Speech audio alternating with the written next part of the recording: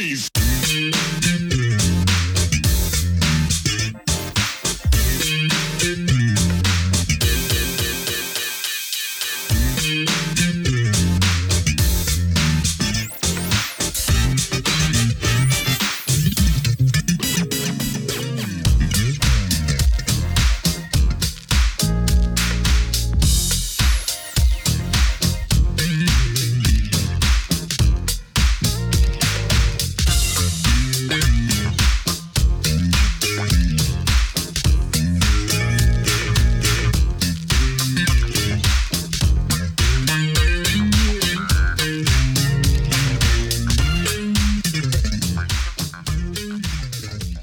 Hello, and welcome to another edition of Truth and Rhythm, brought to you by FunknStuff.net. This is the interview show that gets deep in the pocket with contemporary music's foremost masters of the groove. I'm your host, Scott Dr. GX Goldfine, musicologist and author of Everything's on the One, the first guide to funk. If you don't have your copy, please go over to Amazon and pick one up. You'll be glad you did. Also, appreciate the support. Get some official gear at the FunknStuff.net store. There's Truth and Rhythm gear, there's Funkin' Stuff gear, lots of cool stuff, and it helps show support for the show. Also, I want to give a shout out to the Funk Exhibition Center and Hall of Fame in Dayton, Ohio, which I'm very proud to be an official funk ambassador. Go to thefunkcenter.org to learn more and keep the funk alive. This show is going to be an interview with Leo Nocentelli, the incredible guitarist of the Meters. I'm going to get up on the phone here in just a moment. He wasn't able to do video, but he is doing it on the phone, and we're lucky to get him, so I hope you enjoy it. And here we go. I'm thrilled to welcome to the Truth and Rhythm Command Center a funk guitar giant who is one of the founders of the monumental Meters out of New Orleans. It's the legendary Leo Nocentelli. Leo, thank you so much for joining me. Good to be here. And you're coming from, I'm assuming, the Big Easy today? Yeah, I'm in New Orleans. I moved back here about 3.5 years ago out of Los Angeles. I was in Los Angeles for about 35 years, so I wanted to come home. I miss it, and I'm having a great time. So I've been back here. They couldn't keep you away, I don't think, right? I guess not, man. You know, once a New Orleanian, man, once you always, that never gets out of your system.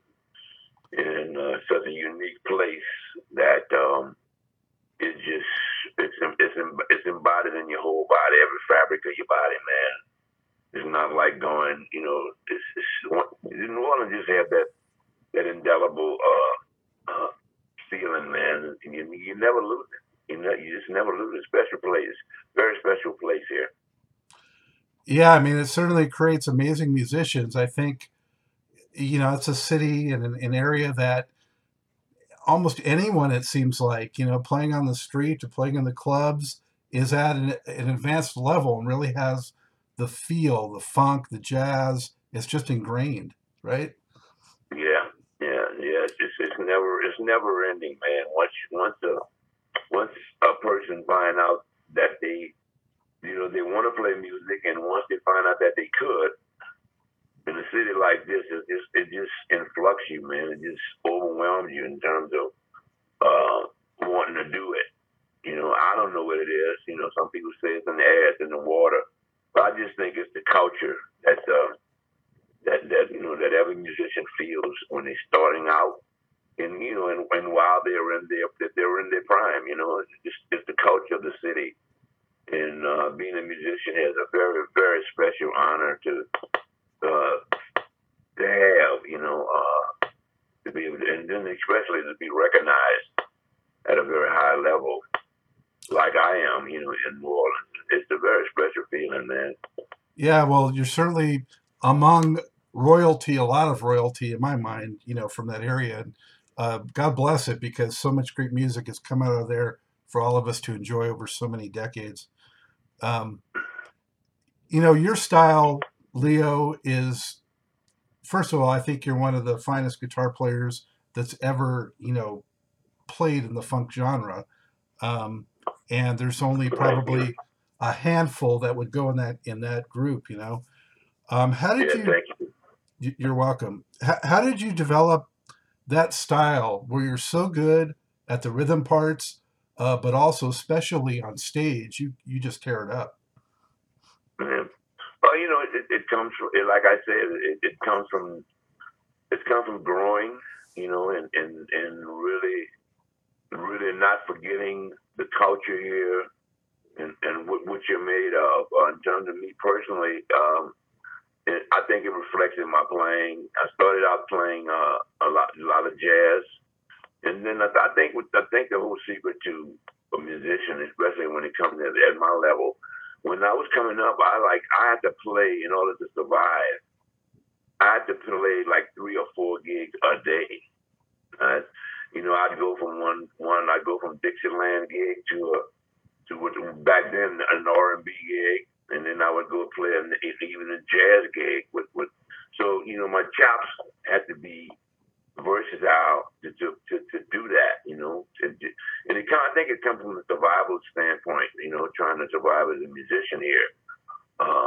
It's not that easy, I was fortunate enough to join, some different bands that was prosperous and was open to the serious part of being a musician in the recording industry. And doing a lot of recording. I did a lot of recording coming up when I was younger, like 14 years old. I met a guy by the name of Alan Toussaint that turned me on. I just was talented enough for guys at his level who's been recording hits, years before I even thought about maybe being at that level. I remember the first song I recorded with him was a song by a guy by the name of Lee Dorsey, song called Ya Ya. And that was a long time ago, man. And I just kept my reputation build up in the city, and the more my reputation built, the better I got as a musician, and it just carried on up until this very second. Yeah, and you actually played behind Otis Redding at 14, is that right? No. I was not that. I was a little older than that.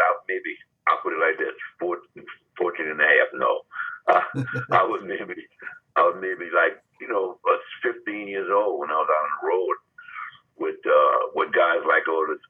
I remember we had a station wagon. We used to travel around the station wagon and in cars. And I remember Otis had a Ford. I don't remember exactly what year it was.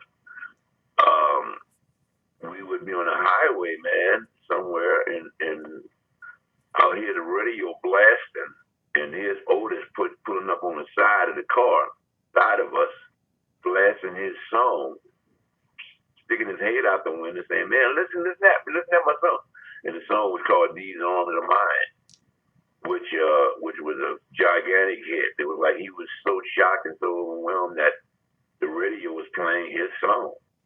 This is in the beginning, man. And we all know what became of Otis Redding, how big he got from that. So, Wow. yeah, I remember all of that, man. I was a part of that. I tell people, I'm like the Forrest Gump of musicians and music. I happen to be at historical places where historical things happen, and I just happen to be there. I don't know why, but I could think of several different things, man, different incidents, and that I just happen to be. One of the things I remember is with the oldest thing, but I remember recording a song. There's a studio called Cosmo Studios, and it was like the most. It was only one really studio. Ken Cosmo Matassa was his name. So I did some more recording with Alan Toussaint, and we were recording a song called "Working in a Coal Mine," and after we got through recording it, I saw some other musicians come in the studio, so I decided to stick around and check it out with the musicians, and then a guy by the name of Wardell Kazare who was an arranger and a producer, came in, and then a guy, the guy that told me was Professor Longhair came in, and a guy by the name of Earl King. I didn't really know these people back then. I got to know them very well and perform with them, but they started recording this song, and I was marveled at it. The song was called Big Chief, which is a historical, gigantic Mardi Gras and traditional song in New Orleans, man. And I was there in the studio when they recorded it. And I witnessed it, with Professor Longhair and Earl King and all those giants. And incidents like that, I just happened to be at that place. I was, like I said, I was like Forrest Gump. Wow. Did anyone kind of take you under their wing at all in terms of like showing you stuff on the guitar? Not really, man. My tenacity, I think, is the thing that kept me going, kept me drilled and the guitar I just started playing, man, and I just couldn't get away from it. And it was something, I guess, the only thing I could say I was meant to do that, to be as prolific as I've become. It has to be in you, and it has to mean that this is what you're supposed to do. And I really honestly believe that I was put on this earth to do whatever I did, and whatever I become. This is why I was put here. That makes sense. Did you have musical threads in your family at all? My dad played a little. He kind of influenced me as to the beginning. When I was 8 years old, he played a little guitar, and he brought me a store called Woolworth, man, and a toy guitar cost $2.98. And it had four plastic, it was a ukulele, 4 plastic strings on it. And as soon as I picked it up, I started plucking out different melodies, all I can say, man, it was a supreme gift. And I think it came from the Creator. It couldn't have come from nobody but the Creator, man. And I appreciate that. And I'm always have honor for that. And I never lose sight of the Creator and all the things that He's done for me, or he, or she, or it, or whatever. I just call that supreme entity my Creator, whatever that entity is. I was blessed. Leo, share with us, if you would, a little bit about how you came together with Ziggy and George and Art, and were you guys playing funky stuff from the get-go, or did you start out with something else and migrate toward that? Well, Art Neville, God rest his soul, he was the first one that kind of gave me a shot at playing on a professional level. He had a band called the Hawkettes that had a few records out, Mardi Gras Mambo, that stuff like that was kind of popular local hits. So I started playing with him, and we started playing a lot of fraternity houses, a lot of colleges, frat houses they call them, and I was playing with different people. Well, mainly I think in terms of the meters where it came, how it all started. We then Art got an opportunity to play at a club here in New Orleans called the Nightcap, and we played around for a while. Played at that club for a long time, and it was the first guy with myself. It was Art and myself, bass player by the name of Richard Amos, and a drummer by the name of Glenn. I can't even think of Glenn's last name now. But that was the band. And what happened was Richard Amos, the bass player, he got drafted into the Army. And then we acquired George Porter. And then after that, Glenn, the drummer, died, and there was a little guy around town that had a reputation. His name was Zigaboo. So we got Zig. So Zig came into the band, and that was the first formation of the Meters. The band was called Art Neville and the Neville Sound, and it was Art, myself, George, and Zig. Then we went to after that we went to a club on that's called the Ivanhoe on Bourbon Street, and we played there every night, 6 nights a week, man. And there was a song that we opened up our sets with, a song called Hold It. Everybody played it. Every band in the city played it. So I got kind of sick of playing it. And there was a melody that came into my head that I've been toying with for over 2 years, 2 or 3 years. So I taught the melody to George, Art, and Zig. And we started opening up our sets with this song, man. And the song wound up being Sissy Strut. That became a gigantic hit, man, from back then all the way up until now.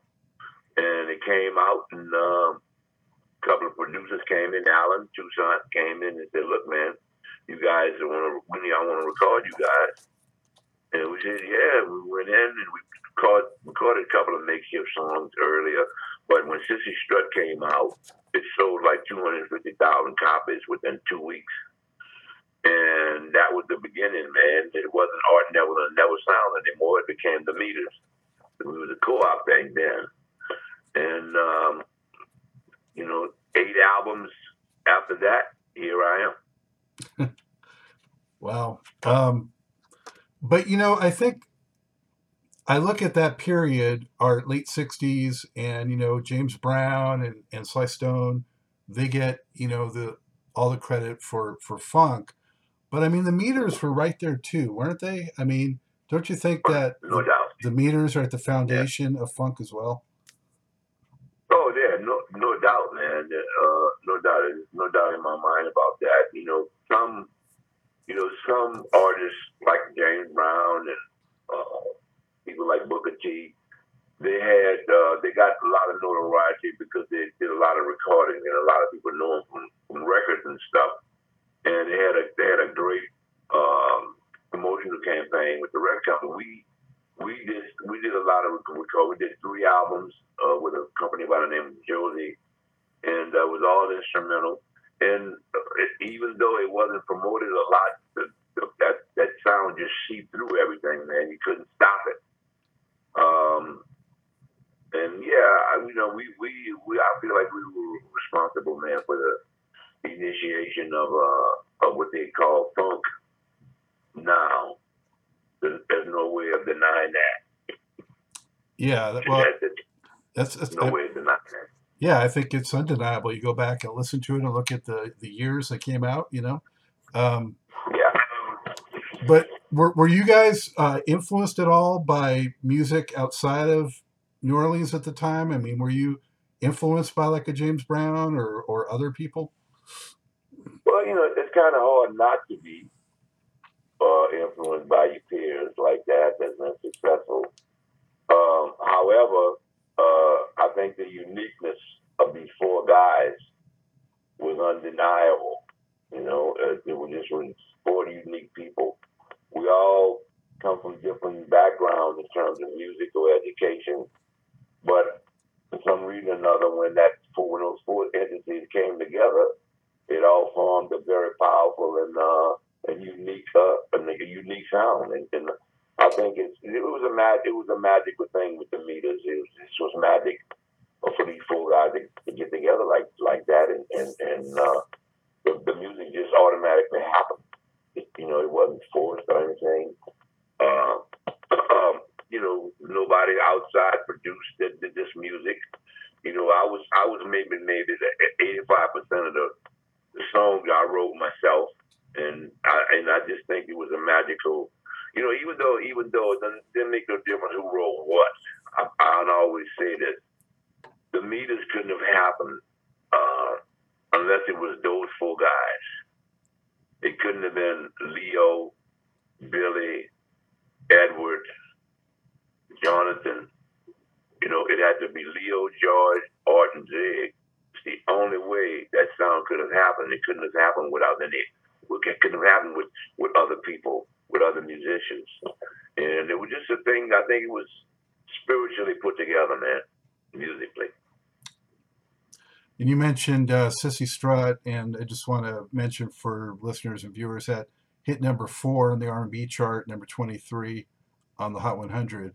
And you guys put out so many catchy, great tracks at the time, and through the early 70s. But most of them were pretty short in length. Did you play for a long time on them in the studio and then just cut them down to be short? Well, it was purposely done like that because at that time, back in the game, if any record, say even let's say a 45, if it went past 2 minutes and 50 seconds, it was too long. So you had to kind of structure the songs within that time frame. I mean, from beginning to end. And especially on albums, I think the reason why it was like that because recording was kind of like in this infancy in terms of really developing making records. There's a thing on records called grooves that's in the record. The needle hits the groove, and if it's too many grooves, it takes away the quality of the actual acetate and the actual record.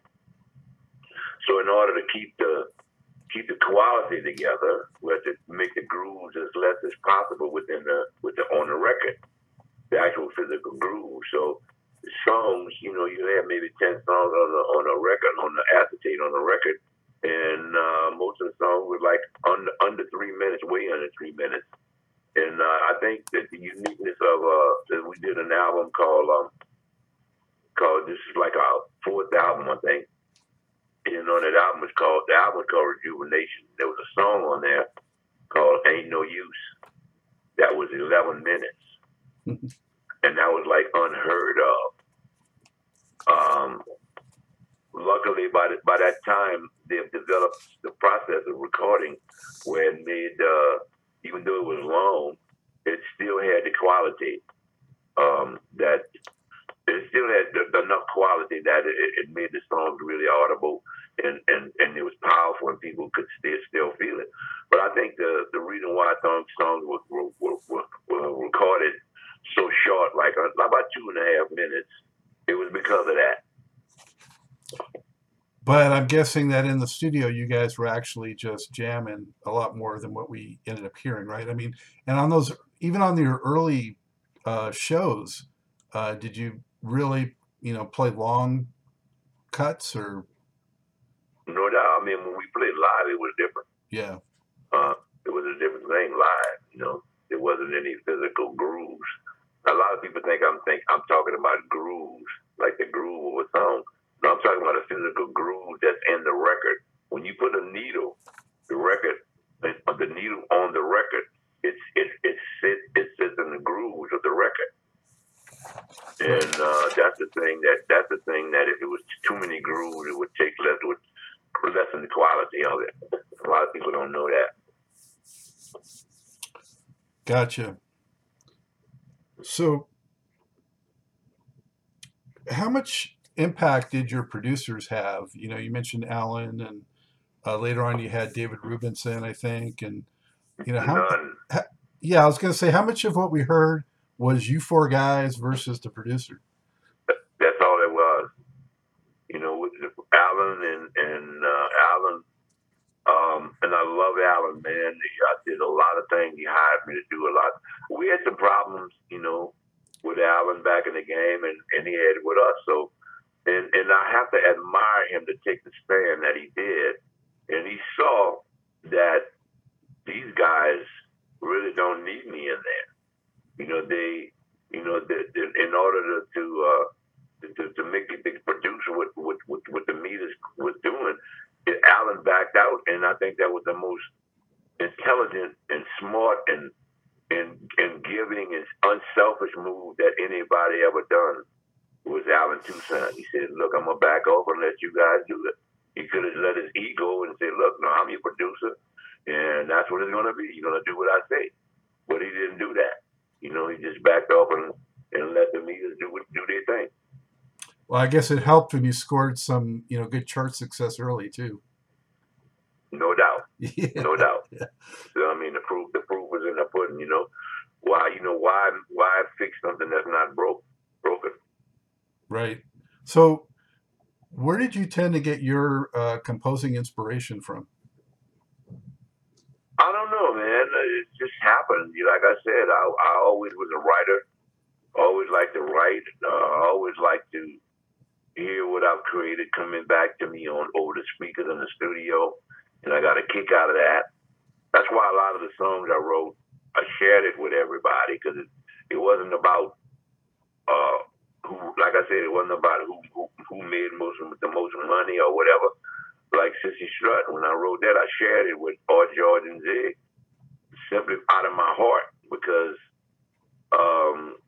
I just didn't care. I just wanted the Meters to happen. It didn't make I just wanted that musical group to happen, and that's why I did what I did. I shared so much. But like I said before, regardless of who wrote what, those songs could not have happened unless it was those guys playing it. But they all interjected their own individual feeling, their own individual soul and talent into every record that we played, or every record that was written. And it couldn't have happened no other way with those guys. In other words, Sissy Strut, even though I wrote it, it wouldn't have happened with Tom, Dick, or Harry. Right. It would have happened with George, Zig, and Art. That's it. Yeah, I mean, it's chemistry and a moment in time. You just cannot replicate that, right? Yep. That's about it, man. And so many great riffs too, Leo, like Funky Miracle and just on and on. Yeah. I was a writing fool, man. I was insane, And it becomes the time when, you write that prolific and so long and so many things, you actually go insane. And that's all you think about, more than eating, more than anything. I used to wake up, I often wonder, man, I'd wake up like 3 o'clock in the morning, and I'd hear something in my head, and I'd go into a little music on my head with a little tape recorder, and put it down. I could not sleep unless I did it. And I got to thinking, suppose I just didn't do that. Suppose I just slept. There wouldn't have been no Funky Miracles. There wouldn't have been no Look of Popeye. There wouldn't have been no Sissy Struts. There wouldn't have been no Sophisticated Sisters. Stuff like, so things happen the way they're supposed to happen.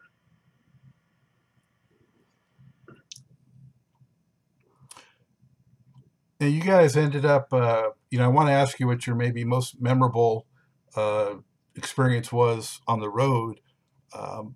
But the Rolling Stones, you guys opened for them. I know that was one probably amazing experience. What do you remember about that? And was there another one maybe that just was very special for you? Well, as a group with the Meters, I've done a lot of special things as an individual, but the Meters, I think the Rolling Stones stands out more than anything as anybody could well imagine. Opening up for the group like that, the magnitude of a group like that, man, we did 2 months over here and we did 4 months in Europe. And the pressure for opening up a group like that, here it is, you over in Germany and people are sleeping on the sidewalk 3 blocks long where they can get, it was open seating, so where they can get the first one through the door.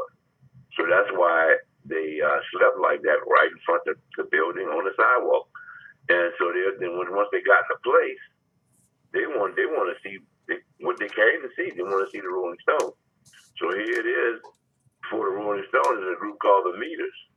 Even though they didn't know who we were, we got bottles thrown at us, cans, and and everything else, and catcalling and whatever. But when it chilled out once they heard us play. But the pressure of opening up for a group like the Rolling Stones was immense.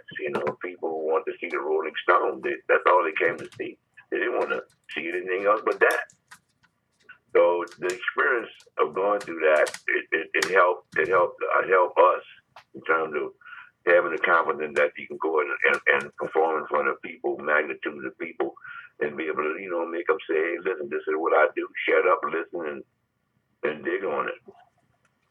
I was going to ask you about how it was received because, years later, Prince opened for the Stones. I was at that show, and he got stuff thrown at him and booed off the stage. Oh, yeah. Stevie Wonder got his mouth split. Somebody threw a can and hit him in the mouth. So that showed you what kind of pressure that was, opening up for those guys. And but we did like 4 months, 6 months all together, and it worked out. It worked out great. Great for us. We got to be really good friends. I know Keith. I talk to Keith all the time. Woody, Mick, and all of them. I mean, we're super buddies up until this very day. What's another unforgettable show, either with the Meters or by yourself, Leo, that stands out? Well, I toured with Robert Palmer. We did an album called Sneaking Sally Through the Alley with Robert, and he chose me to go out on the road with him to perform the song with him, and I did like a lot of touring with him, and that was very memorable. That kind of sticks out for me, and it was a great time. Another time was I toured with Jimmy Buffett, for about 6 months. That was another time. I mean, anything now that was involved with music and the tours, but I think the one that sticks out really is the Rolling Stone, and I would say as a group and myself as an individual with Robert Palmer. When you've played with so many amazing artists, Joe Cocker, Dr. John, Albert King, and when you play with these different guys, whether it's jazz or funk or rock, or do you really tailor what you do, or is it just this is what you do and it doesn't matter the genre? It doesn't matter, it doesn't matter, man. Whatever, as an individual, people usually hire me. That's the only thing. That's the one thing about being a unique player, like I am. People hire you for what you do, and so it was kind of easy because all I did was do what I do, and that's the way it was. It was very easy to do. I just had to be Leo. Wow. That makes sense. I mean, because you're definitely have a unique signature. Now the Course of Meters put out, I think, 8 albums in the 70s, and you were there until 77.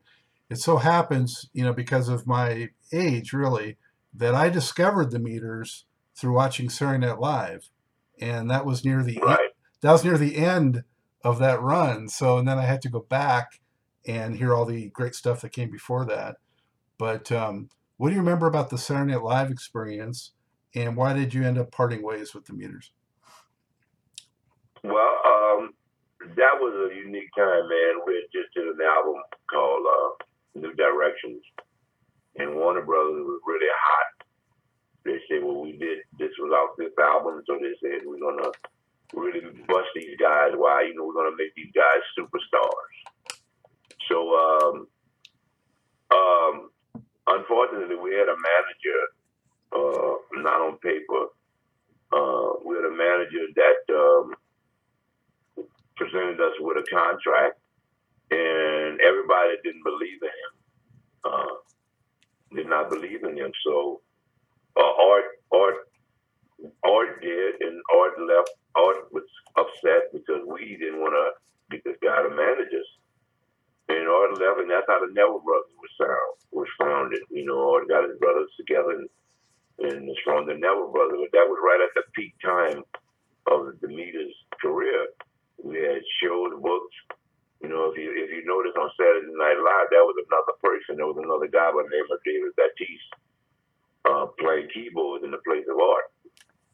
And it's because Art refused to go and do it right at the peak when Warner Brothers was really ready to break us wide open. And so we felt victim of that. You know, I don't blame Art because he had his beliefs. Everybody got their own belief, but circumstances trying to dictate what the future would be, whether you want it or not. So we did Saturday Night Live unique. I remember Broderick Crawford, 10-4 guy. Yeah. Highway Patrol introduced me, and we did that, and we tried to hold on as much as we could with Warner Brothers, and but once Art left the group, Warner Brothers kind of lost faith in the Meters and us three and whoever we else we could hire, and they, we just kind of faded off into the sunset in terms of recording. Yeah, that was a shame because also, I mean, funk really stayed pretty strong for another few years before it started to wane into the 80s. But, but you kept really active. What you toured with Jimmy Buffett, right? And oh yeah, I just all of us individually had developed a high reputation as players. So once they found out that the group was kind of disbanding, we started getting offers. I started getting offers to do individual performing with different people. So I kind of like stood on the road, with different people like Robert, Jimmy Buffett, toured with I can't even think all the people that I toured with, man. But we all did individual things, and we started doing our own thing with our own band, which I do now. And one thing led to another, man. We still get together every now and then and play. The latest thing, we just received the Grammy Lifetime Achievement Award. The Grammys recipients of that. The Meters been nominated 4-time Rock and Roll Hall of Fame nominee. I'm the most sampled guitarist ever. So it's all types of accolades. There's over 400 samples of the Meters music. And there's all type of accolades that came after the Meters disbanded. So it's never stopped, and it's still going on now as we speak. Yeah, well justified. And congratulations on the Grammy, by the way. Oh, thank you. The Rock and Roll Hall of Fame, though, has been a source of frustration to me. I don't know how you feel about it, but I mean, the Meters should be in there already, for heaven's sake. And I think there are other black bands that should be in there too that have not yet gotten in there. Are you frustrated by that? I'm gonna tell you something interesting about that. And I had a kind of falling out with that organization. What they do, what's happening is, man, there's about 13. Well, there's 13 people that's on what they call a committee, Rock and Roll Committee. 13 individuals. Might be a little more, a little less. So I'm gonna tell you this, and I'm gonna have to catch. I'm sorry to say this, people who listen to this, I'm gonna have to catch this call. But I want to tell it to the public here. They have a policy where they would nominate about say 10 artists, 10 to 13 artists to be nominated to get inducted into the Rock and Roll Hall of Fame. And that's fine. That's great. And we were nominated like 4 times. However, they leave it up to, they add the John Doe public, Ms. McGillicuddy, Mr. Bartholomew, whoever, that might not know who the Meters are, to cast their vote as to who they think should be in the Rock and Roll Hall of Fame. So consequently, we were nominated 3 or 4 times and never got in it. And it just struck me funny why that happened. And they said, well, that's only the people, John Doe Public only accounts for maybe 1% of the votes. of the reason. But that 1% could be the thing that keeps you out of being, to keep you from being inducted. That 1%, which is very significant, because you don't have people voting for the NFL Hall of Fame. You don't have people voting for the Baseball Hall of Fame. You don't have John Doe Public voting for the Hockey Hall of Fame. So why does the people have to be involved with voting for the Rock and Roll Hall of Fame when there's a committee? The committee should induct whoever they feel is qualified to go into the Rock and Roll Hall of Fame. Don't leave it up to the people. That's just not done like that in any other genre, in any other sport or in anything. I mean, there's there's tennis Hall of Fame, there's golf Hall of Fame people, and it's all people that's been inducted by the committee, not the people, not John Doe Public. You know what they But should. anyway, You know what they should do, Leo. I Is really have to stop this. I want to apologize to the public. My wife is trying to reach me. She's at the hospital, and I have to go. oh, okay. I understand that. I did just want to ask, when people can see you, what anything coming up they should be looking out for.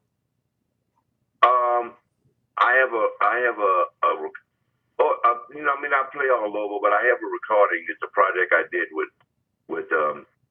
different artists, myself and Peter, duets with Peter Gabriel and myself and George Duke, myself and Stanley Clark, myself and Harry Connick Jr., myself and Kirk Whalum, and I think I'm really proud of that, and let the people be looking out for that. It's Okay. going to be out in a couple. Where can they go to find it, Leo? I don't know right now. Okay. It's not released. It'll be released maybe in another couple of months. I guess they can find it everywhere. And I saw you have a birthday show coming up with Zap in June. Listen, I swear that my wife is in the hospital. Okay. And I want to apologize to the people. I have to see what she's calling about already. Missed 2 calls from her. Oh, I Trying understand. to talk to you guys out there in cyber. So I want to apologize. Thank you for listening. My man Scott is a great. You did a great job, Scott. I would love to do it again. Call me again. All right, much appreciated, Leo, and I hope that she's well. Thank you so much, sir. Okay, bye-bye. Hey, back at Truth and Rhythm headquarters. Thank you for joining us on another magical ride with Truth and Rhythm. Whether you're watching or listening, as always, thank you so much for your continued interest and support. Be sure to subscribe. Go to YouTube. Go to the Funkin' Stuff channel. That's where Truth and Rhythm lives and breathes and thrives. Also, goodies here like TIR Quick Takes. And if you subscribe, you know what? You get the show before anyone else. It's free.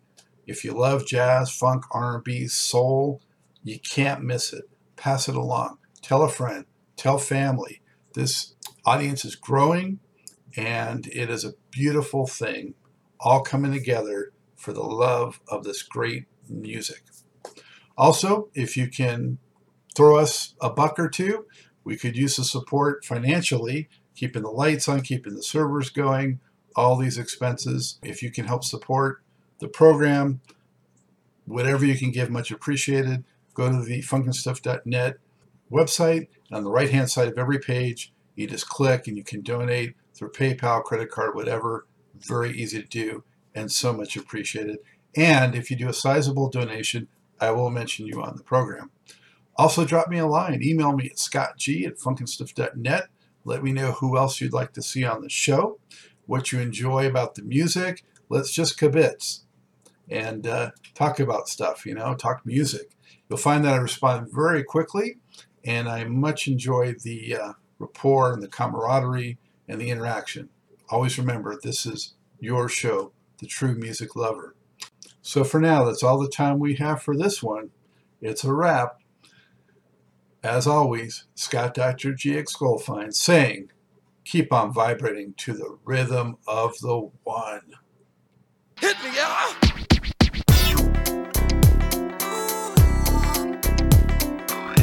Yo, Y'all better take some insurance out on your booty tonight. Because we are not responsible. Ain't it fucking that?